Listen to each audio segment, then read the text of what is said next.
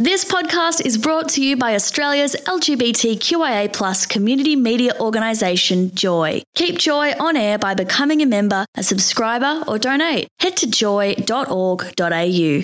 Joy, a diverse sound for a diverse community. Welcome to a Joy podcast from LGBTQIA+ community radio station, Joy 94.9. For more information and tons of other podcasts, head to joy.org.au. One of the things, Warren, that we are wanting to do is help everybody at home there focus more on what's actually happening in our lives. And what's affecting us a lot at the moment is, it's one thing just to bitch about COVID happening, but we can actually get involved by understanding what's happening in politics locally, state level and nationally and even globally. And somebody I know who's quite smart on these matters is Richo, who's our Friday man for Drive News. He's had a stint at the ABC but just can't move away from being a news junkie. He's also got a passing interest in politics himself. He's the Insider's Insider and he's our very own politics presenter. Richo, do you read me over? How are you? Oh, look, coping much like everybody else, I think, Warren. Every day just sort of bleeds into the next, doesn't it? I was going to say it's great to be here on a Monday, but then I had to think, hang on, is it Monday? That's right, and from henceforth, Monday will be the day of political catch-ups with Richard Forster. Sure thing. What do you got for us today?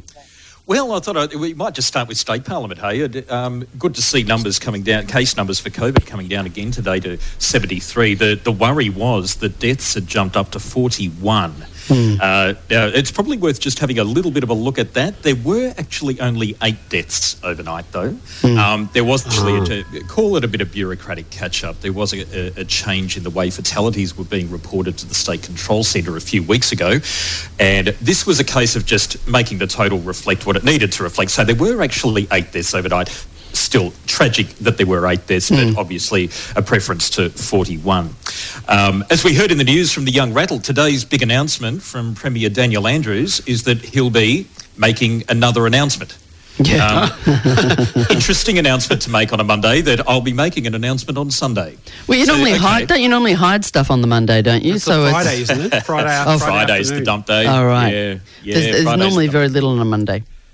Well, that's right, and I think this is a case of building people up for Sunday. We've already seen a couple of controlled leaks come out about what that announcement might look like, and this is all centred around what will our way out of stage 4 restrictions be, what will be wound back, what won't, and when. Richard, do you reckon that's a bit of an indication of the amount of pressure he's under to give us some sort of indication of when we are going to lift restrictions?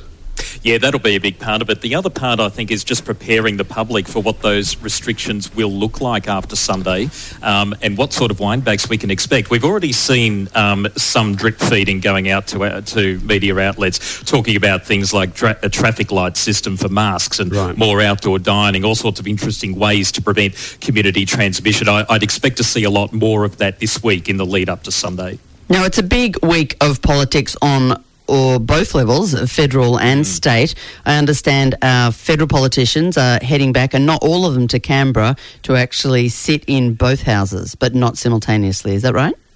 Yeah, that's right. It was actually interesting this afternoon to see for the first time, I can't tell you for how long, but I'm sure it's a hell of a long time. For the first time in a hell of a long time, the lower house actually lost its quorum today, largely due to internet dropouts. So well, that can't be fair to not... Well...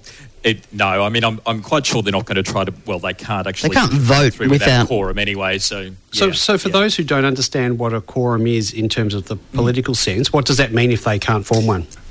Yeah, it basically means that nothing can get through the House. So the quorum is the number of people you need in the room to pass anything. Right. So it does mean that, anything that might have happened will now be put off. And Richard, is this the first time in history where in the room isn't in the room?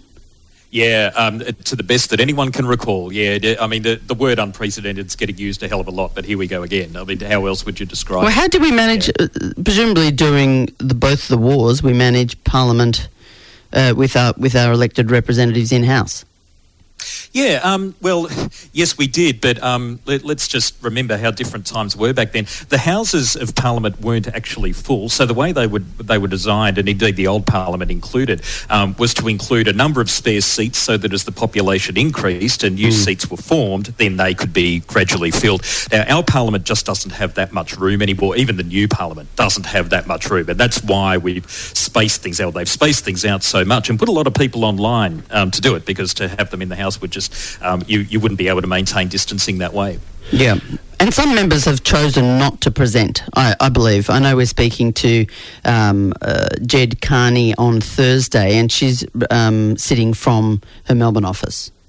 Yeah, that's right. It's a bit of a deal between the two party whips tend to organise this stuff, and they'll be knocking heads together to work out who's going to be there and who's not.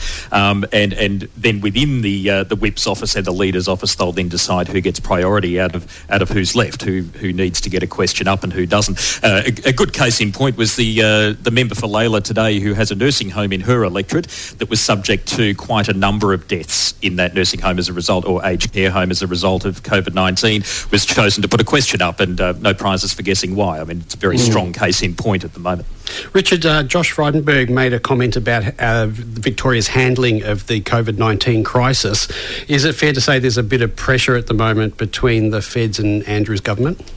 I think it's fair to say, Warren, that nothing annoys this federal government more than a blow to their budget. And once they get a hit to the budget, they get very, very annoyed indeed. And what Victoria's representing at the moment to the federal government is the highest draw, the far and away the highest number of JobKeeper claims in the country. In fact, Victoria's JobKeeper claims outnumber all the other states put together.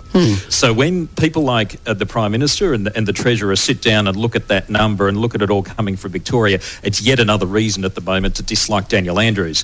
Now, to sort of unleash on Daniel Andrews probably can't be safely done by the Prime Minister, so it gets delegated, and you've got the senior Liberal in Victoria coming out and making some points against Daniel Andrews. The other thing you'd probably, stick with me on this one, the other thing you'd probably want to have a look at is why the Morrison government is choosing now to introduce some foreign investment legislation. Now, it's very dry and boring stuff, so I'll get underneath it pretty quickly. But this is all about China. I knew you were going to say China.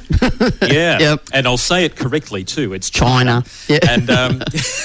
And Victoria, of course, has signed up to that BRI, the Belt and Road Initiative, under Daniel Andrews. Now, back in 2015, Darwin sold its port to Chinese interests. The Treasurer at the time, in 2015, was one Scott Morrison. Now, he had, as Treasurer, control over foreign investment decisions ultimately. He didn't choose to go against it, but it was very well known that he was quite annoyed about it at the time. Here we go again. In 2018, Mr Andrews signs up, or starts talking about signing up, the Belt and Road Initiative. It happens shortly after. Why is it this week that the Prime Minister and the government choose to introduce these the foreign investment legislation that would curtail those, or at least allow the government to stop those decisions and stop those arrangements? It had to be this week, did it? Kind of curious.